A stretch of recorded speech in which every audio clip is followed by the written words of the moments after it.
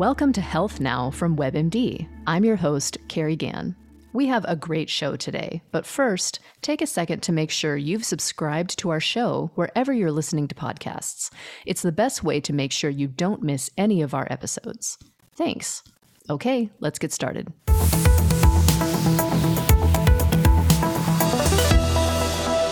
Our guest today, Sandra Abravaya, co-founded the nonprofit group I Am ALS with her husband, Brian Wallach. Brian was just 37 when he found out he had ALS. Sandra is his main caregiver. Today, they advocate for ALS research and support the ALS community while raising their two young daughters. You may have heard ALS called Lou Gehrig's disease, after the famous baseball player who had the condition decades ago. You may have even seen viral videos of the Ice Bucket Challenge a few years ago for ALS awareness. ALS steals a person's physical abilities while leaving their mind intact. It currently has only 2 FDA-approved treatments, and there's no cure. And the condition is always fatal, usually within 2 to 5 years after diagnosis. As devastating as ALS is, caregiving is also needed by people with many other conditions. It's often done by a loved one who wants to help, even though they aren't trained for it. Caregiving can be deeply rewarding, and it can also be very stressful, especially if you also have young kids or a job. You can end up burning the candle at both ends. So if you take care of a loved one who's ill, you'll want to listen in as Sandra shares how she juggles it all and about her work as an ALS advocate. Sandra, thanks for joining us today. Thank you so much for inviting me to be on. I'm very excited to talk to you. You have so many roles. You're a caregiver, you're a mother, a wife, a leader, and an advocate in the ALS community. But we want to start by talking about you. For our listeners who don't know you yet, how would you like to introduce yourself? I probably would start by saying that I'm a first-generation American. I'm the daughter of 2 immigrants who are from Istanbul, Turkey. I come from a family of scientists, research scientists. My parents came to the U.S. to get their PhDs and then their postdocs. And so my whole life has been steeped in the scientific and medical community, even though professionally I chose a different path. What was their area of study? My mom's a molecular biologist, and she's spent much of her career in the HIV sector working on diagnostics. And then she focused for the last year and a half on COVID diagnostics. And then My father is a chemical engineer and has been primarily focused on clean energy technology and exploratory research. So you were already very familiar with medical research and scientific research communities and ins and outs of all those processes. Yeah, well, when I was getting ready for heading off to college and thinking about my own career, I was really passionate about theater. And so I think my 2 immigrant, scientifically oriented parents were very confused how that all happened. But it turns out I did theater and then politics and then government and nonprofit work. And then lo and behold, here I am back where they started. Wow. In science. Took a journey to get there, but here you are. Yeah, I guess I couldn't get away from it. So, right. Yeah. Well, how did you and Brian meet? Well, Brian and I met working in politics. So we met in 2008 on the Obama general election. And Brian, had been on this campaign for a long time. I can't even remember if Brian was I don't know. He was one of the first 50 people to join the campaign from the very get-go. Oh, wow. So, yeah, he'd been on since the very early days. And I had been working in government for some time. And at the time I was serving as the press secretary to Senator Dick Durbin, who is an incredible leader. I joined the Obama campaign for the general election. So Brian and I ended up meeting up in New Hampshire, where in the general election, he was the New Hampshire political director and I was the New Hampshire communications director. So yes, okay. Often told a campaign romance story. There you go. Well, when did you know that he was the one? Well, I mean, Brian is a very cute guy. So, I mean, That helps. yeah, I was kind of intrigued from the get-go, but we ended up working together a lot because as the political director on a campaign, your job is to elevate the candidate on local radio and TV and with print stories. And so ultimately, the people who do that are your surrogates in the state. And so Brian's job was to cultivate relationships and support with state legislators and state representatives. And my job was to get all his people in the press. So we ended up having a lot of fun working together. Brian thought he was really good at things that he wasn't always that good at, like writing press releases and navigating sound bites and whatnot. But he's obviously incredibly smart and capable. And so I don't know, we had a good back and forth, a good relationship where we constantly challenged each other in a work setting and realized it was just fun to generally hang out. So That's great. Well, you guys probably worked closely together, so you probably had a lot of time to hang out, get to know each other. Yeah, that's why when everyone's like, "Oh, did you have a first date?" I'm like, I don't even. That's like, what was the first date? I don't know. It was like the first 400 hours we spent working together until midnight. So exactly. Yeah, that's a job. I mean, that requires so much time and energy, both from a mental standpoint and a physical standpoint too. Yes, absolutely. So when did Brian first notice the early symptoms of ALS, that something just wasn't right? How did he find out that, ALS was causing those symptoms? Yeah, well, I didn't know when Brian first noticed the symptoms. At the time, we had a 2-year-old and I was pregnant with our second daughter. And Brian didn't actually even mention these symptoms to me because I guess they didn't feel important or noteworthy to him. He thought maybe he was just kind of tired because his left hand was cramping. Sometimes he had trouble holding a pen. He was working really long hours as a federal prosecutor in the Gang and Violent Crimes Division in the city of Chicago. He was also managing the lion's share of the household duties because, I was a bit spent and, needed a lot of help as the pregnancy continued and I got more and more tired. So we all Brian assumed that he just wasn't feeling energetic. Right. I mean, you had a 2-year-old and you were working full time. It's easy to see how you'd make that connection. Yeah, exactly. And even when we actually had our second daughter and we were in the hospital with her, he actually went to the doctor because he had a cough that I was worried about. So the reason he went to see a doctor in the first place actually didn't have anything to do with the symptoms that ultimately were linked to ALS. Wow.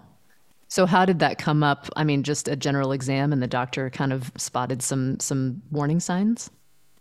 Yeah, I mean, Brian was trying to channel me at his doctor's appointment where I say, you always tell the doctor everything that's going on, even if it's not the reason you went in. And so when he was there to talk about his cough, he mentioned the weakness in the left hand and the cramping. And then I think, he then also mentioned some tremors in his left arm that at the time were pretty subtle, but the primary care doctor took a look at all that and, immediately booked Brian an appointment with a neurologist out of an abundance of caution.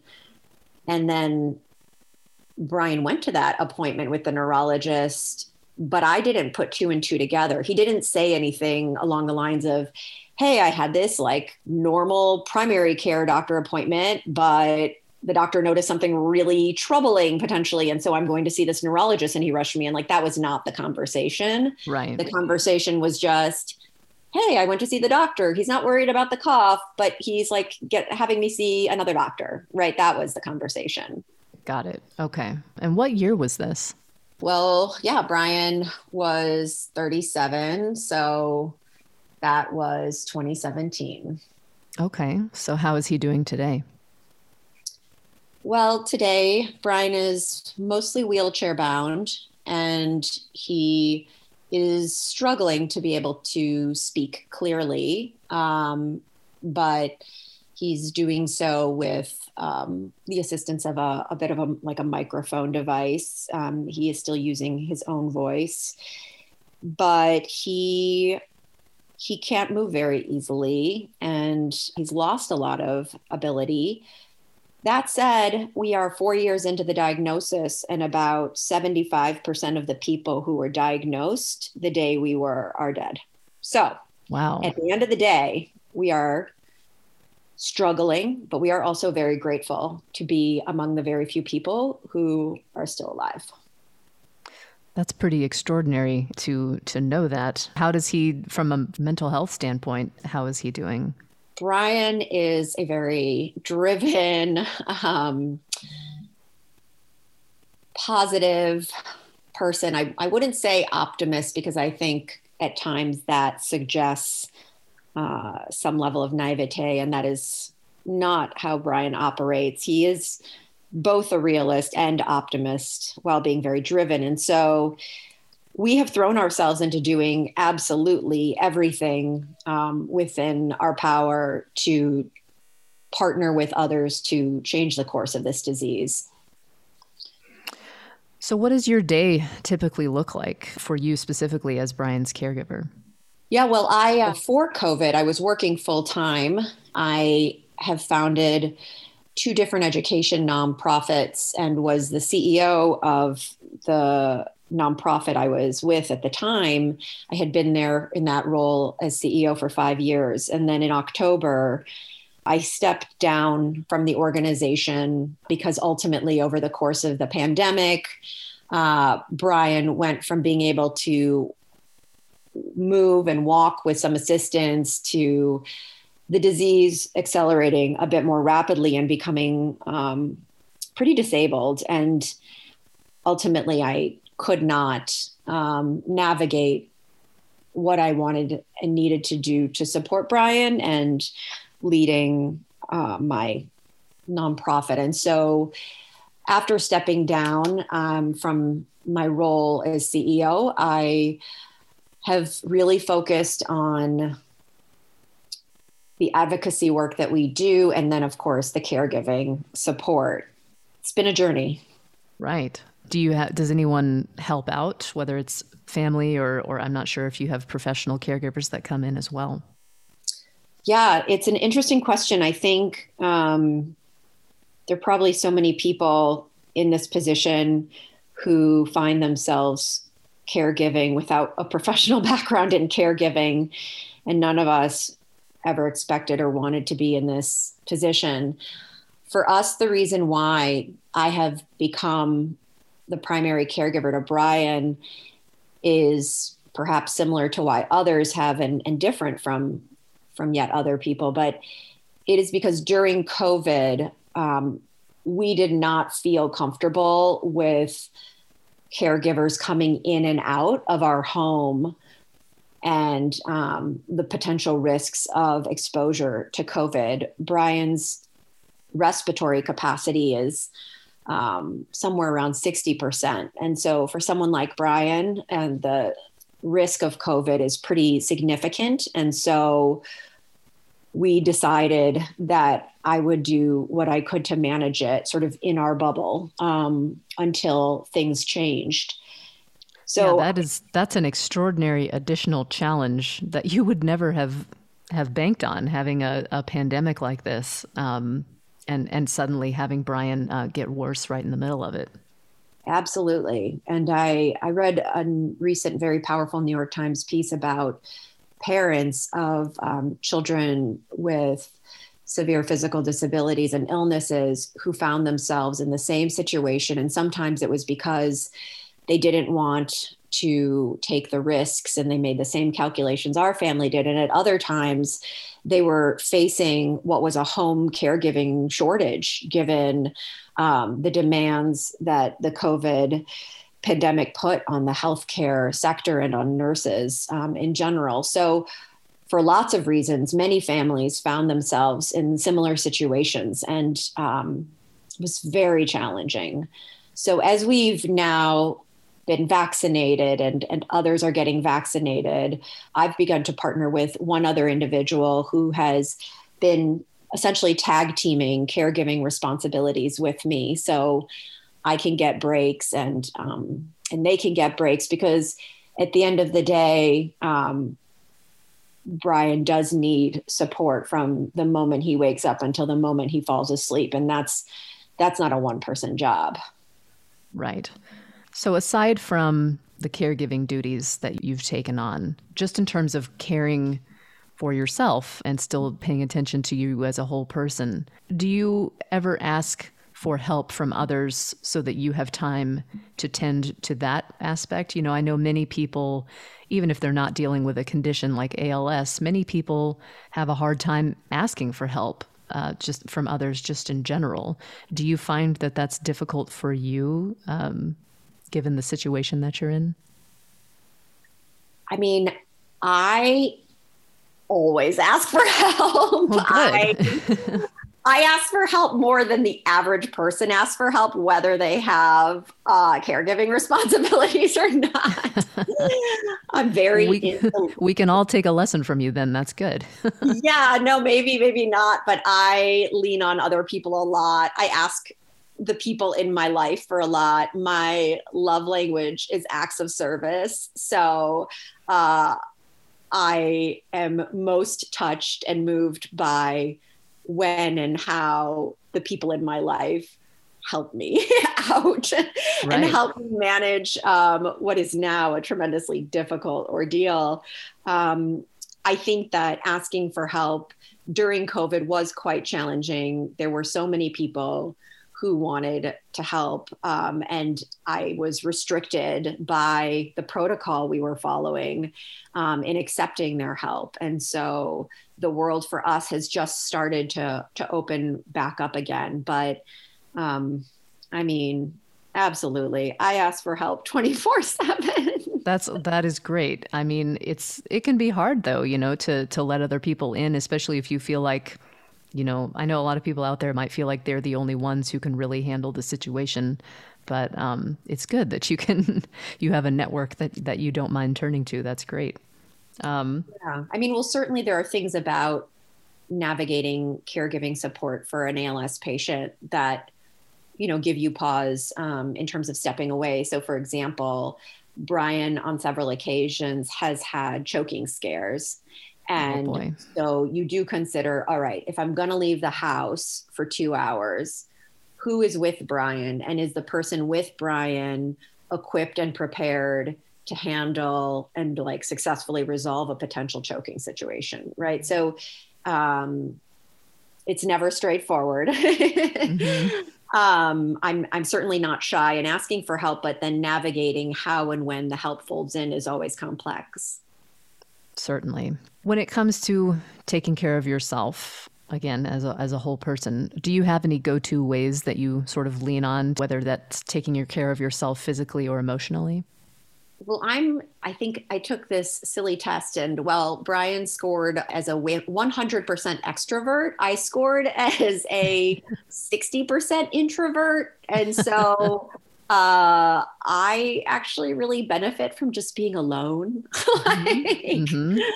Like just literally like under my gravity blanket, like staring at the ceiling, just decompressing. Like I just need to reset.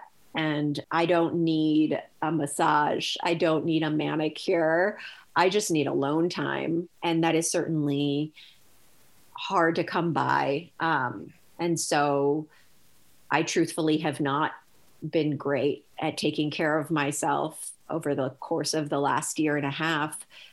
It has felt like a nice thing to hear from people, suggesting that I do so, but in an effort to just survive ALS and this pandemic, it's been nearly impossible to do much of the time. Oh my. Because I'm sure you were also taking care of your kids as well, since school was not on the table, and you had to be there for them as well. Yeah. So for our 3-year-old, actually, today was a huge, huge day because she was in a Montessori program before COVID. And then she's literally not been in a school or camp setting since COVID began. And today was her first day of summer camp. And she could barely calm herself down to fall asleep last night because Oh, today was her first day of school, she called it. And so, the level of isolation and like the brutality of that level of isolation for young children who have parents who are immunocompromised has been unbelievable. And so I've also, you suffer watching your baby suffer while other families have been in a position to be more relaxed and that kids can play outside and what have you.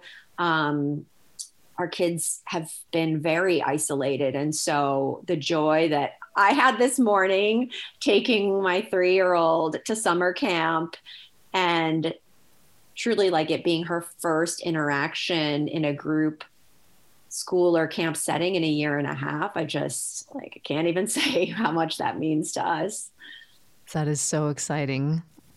Gosh. But that sounds doubly exhausting for you to have taken care of. You were keeping your family afloat on all fronts for the last year and a half or so. Yeah, I've certainly, to your point, I have, asked for help and taken it where possible. So our families have done a really heroic job of kind of bubbling with us and helping where they can. So Brian's mom had just recently retired from, being a career attorney in the government when we were diagnosed, and she sold her home in DC and she moved to the area. And during COVID, she essentially bubbled with us for, the entirety of that time, and has taken on a great deal of the tag teaming support with childcare with me, with ALS in particular. Keeping your weight on is very important. The disease, in some ways, it makes you like burn your calories faster, or it's harder to keep your weight up. And so she's taken on the lion's share of the cooking and helping Brian keep his weight on. And so my mother-in-law has played a huge role in helping us in a number of ways. My parents are both working full time, but any moment that they're able to on the weekends or whatnot, they support our family. And, we actually, after getting diagnosed, were living in the city, and we decided to move closer to my parents in the suburbs of Chicago. And the way we decided which house to buy was literally what house was on the market that was as close to my parents as possible. And so it was a very sophisticated real estate search that resulted in making an offer on the house 4 doors down from my mom and dad. Wow. So every weekend, our girls pack up their mini suitcases and they roll them down 4 doors and arrive after a long journey at my mom and dad's house for a night stay to sort of give Brian and I a moment to catch our breath. Right. Well, that's wonderful. I'm glad that you have such a strong network of folks around you. That's really wonderful for you and for your girls. That's great. Yeah, it's incredible.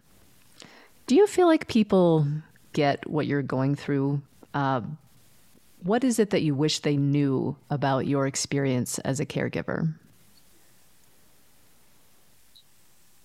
I think it's really hard to comprehend what this feels like unless you go through it. I don't know that there's any version of an explanation that would have registered with me pre-diagnosis what this experience is like. But I think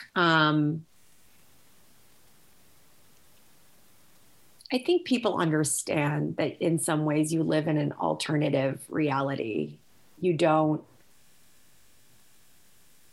go on camping trips or, you know, like take a hike as a family. You don't easy breezy, like decide to do a family bike ride, right? Like all the normalcy of life without a significant disability, without a significant illness, without, this significant burden. It's just, it's beyond reach for most of us. I would say. And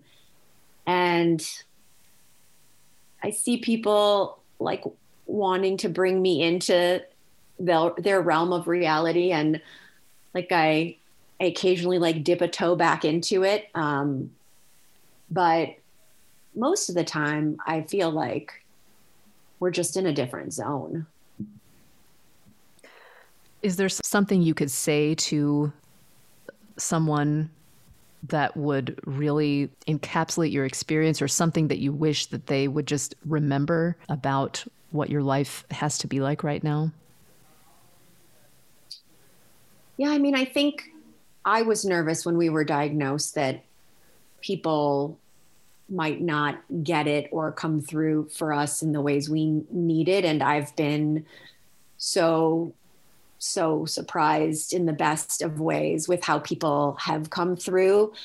I think ultimately it's that your life is so complex and challenging to navigate that when you make an ask of someone, it's exactly what you need, right? Like you don't need it to be like what you asked for minus or plus X or Y. You like literally just need whoever you asked to help you with exactly what you need, exactly the way you asked for it. So that's something I think is important for people who are trying to help caregivers here, because caregivers lie awake at night trying to map out exactly how to make their lives function. And they understand all the interdependencies of this puzzle. And when they make an ask of someone outside of their little bubble, they know exactly what they need. And so in supporting a caregiver, being able to, at the ready, just respond to exactly what they said they need help with, exactly in the way that they need that help, is really important. Right. You've already done all the thinking and all the planning. You just need someone to execute what you're asking. I don't need a thought partner. Trust me. All I do is think about it. You are the ultimate expert. So what you say should go. That makes sense. Yes.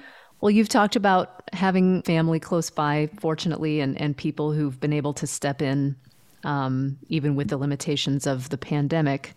But on the other hand, did you have people who kind of vanished from your lives after Brian's diagnosis because they didn't know what to say, they didn't know what to do? And what do you wish, perhaps, if there are those people, what do you wish they had done instead? There are only a few of them. I've been very grateful that they have been few and far between.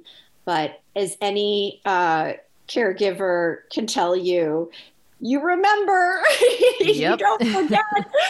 It does hurt, even if it's only a couple people, it does hurt. And it doesn't have to be anything sophisticated. It can just be, I heard the news, my heart is with you.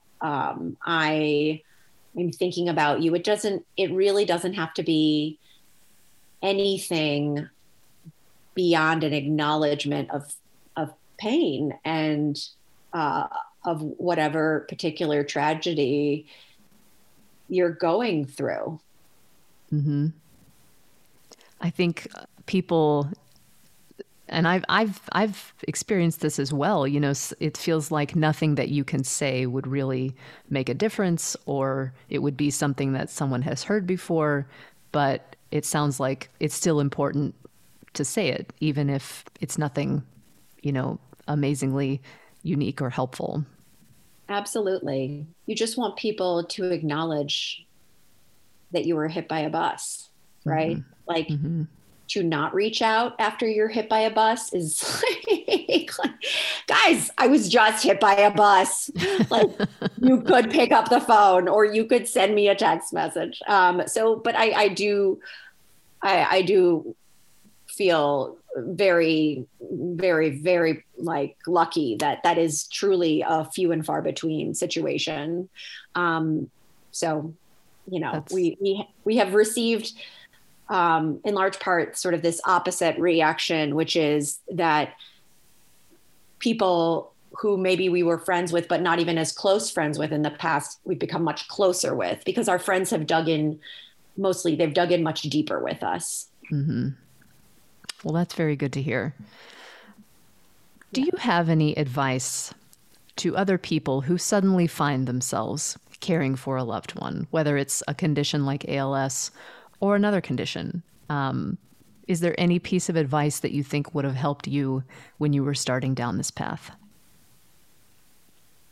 Well, Brian is a very positive person, as I mentioned, but he's been told that he's going to die, before 40, around 40, like he's losing all of his capabilities. So anyone who's told something like that it's very painful. And even though Brian is so driven and so energetic, there are times when he is sad and he is angry at the disease. But as his caregiver, I'm the one who might be the recipient of that anger. And I think that's very hard for caregivers, because you're doing everything you can to keep your person alive. And they're in the most incredible pain that is imaginable. And then they direct that anger towards you, and it can break you. Yeah, even if you know it's not, even if you were to think about it and it's not at you, it probably feels in the moment like, well, what else am I supposed to do? Yeah. Mm-hmm. Yeah. And so just taking a moment to step away and call a friend or call a family member, because you need to be reminded in those moments that that's not real, right? That your person is not blaming you. They're just in an incredible amount of pain. Right. Do you have to find outlets for when you're dealing with grief or frustration or anger? I don't know if you feel like you have to be careful expressing those around Brian, or if you have to find another way to sort of let it go. It's interesting when we were diagnosed, and I don't know, even sometimes I get this advice, like, don't tell Brian, like, don't bring him down, don't make him sad.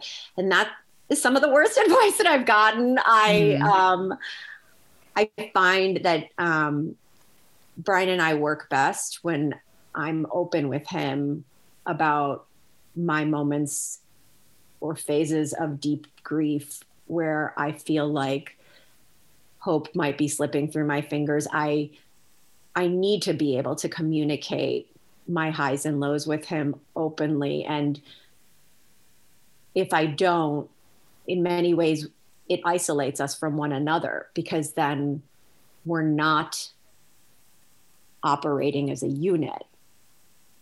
And so I certainly don't know how every other couple or caregiver, works, and everybody's different. But for me, I learned that I need to be open with Brian about how I'm feeling. Mm-hmm. And that helps us both get through it. Before we let you go, I'd love for you to tell us about the nonprofit that you and Brian founded, which is called I Am ALS. What are your goals for this group? Yeah, well, we founded I Am ALS over 2 years ago, and it has already helped generate $83 million in government funding for ALS. Wow. So it is That's truly amazing. Yes, it is the ice bucket challenge that nobody knows about outside of our community in some instances. And we were able to accomplish that by this incredible army of patients and caregivers who we provided a platform for action and some support, and they took it from there. And so it's truly one of the most remarkable feats in community organizing that is happening right now with the ALS community. And our current focus is very centered on getting ALS patients access to treatments. And so while you noted that there are no meaningful FDA approved treatments, there are sort of two currently approved treatments that marginally slow the disease, but there are more promising treatments in the pipeline for ALS patients that are facing bureaucratic hurdles at the FDA. And while bureaucracy runs its slow course, people are dying. And this is a moment very much like the HIV community found itself in, where patients and caregivers need to speak up and let the FDA and other critical players know that we need to operate differently. This is a disease with urgency. And these two therapies that have been slowed need to be approved, and patients need access now. Right. I think I was reading recently where the FDA recently approved that drug for Alzheimer's. And I was reading about the ALS community's response to that approval, seeing as how there was kind of the evidence was a little weaker than usual. I'm not sure if that's exactly correct details, but I'm curious if you have been watching that story with hopeful eyes for what it might mean for these ALS treatments. Absolutely. And we need to see the FDA apply the same standards to the ALS therapies. In fact, one of the two therapies that the ALS community is asking for approval of met its endpoints, right? It met the requirements that FDA expects of a therapy and trial. And yet it has not been approved for patients. And so the FDA needs to explain how they square a decision like that with one that has approved an Alzheimer's drug, which did not meet all of the endpoints in the same manner. And so there is both this drug, AMX0035, from a company called Amylyx, and there's a second drug called NurOwn, which is a stem cell therapy, which did show improvement or impact with a subset of patients and should be granted partial approval for the subset of patients it helped. And so ultimately, we need to see FDA give patients access to therapies that have met these bars of efficacy. Where can people go to find out more about your organization and all the work that you're doing?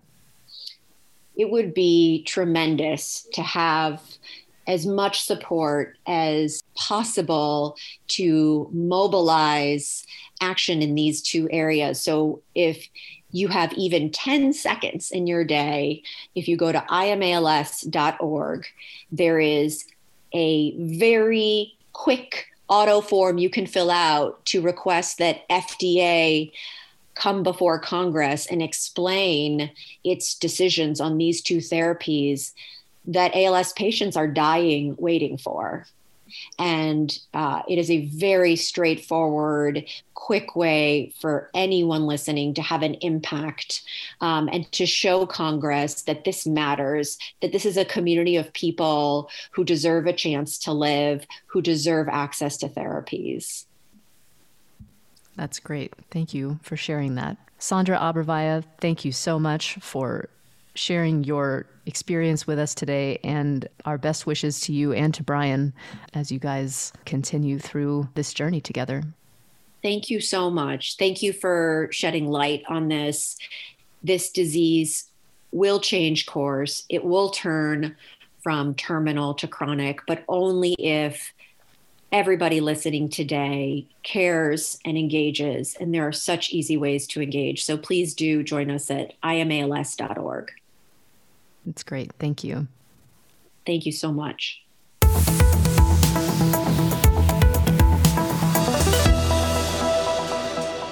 Thanks so much for joining us today. Hope everyone has a great week, and we'll talk to you next time.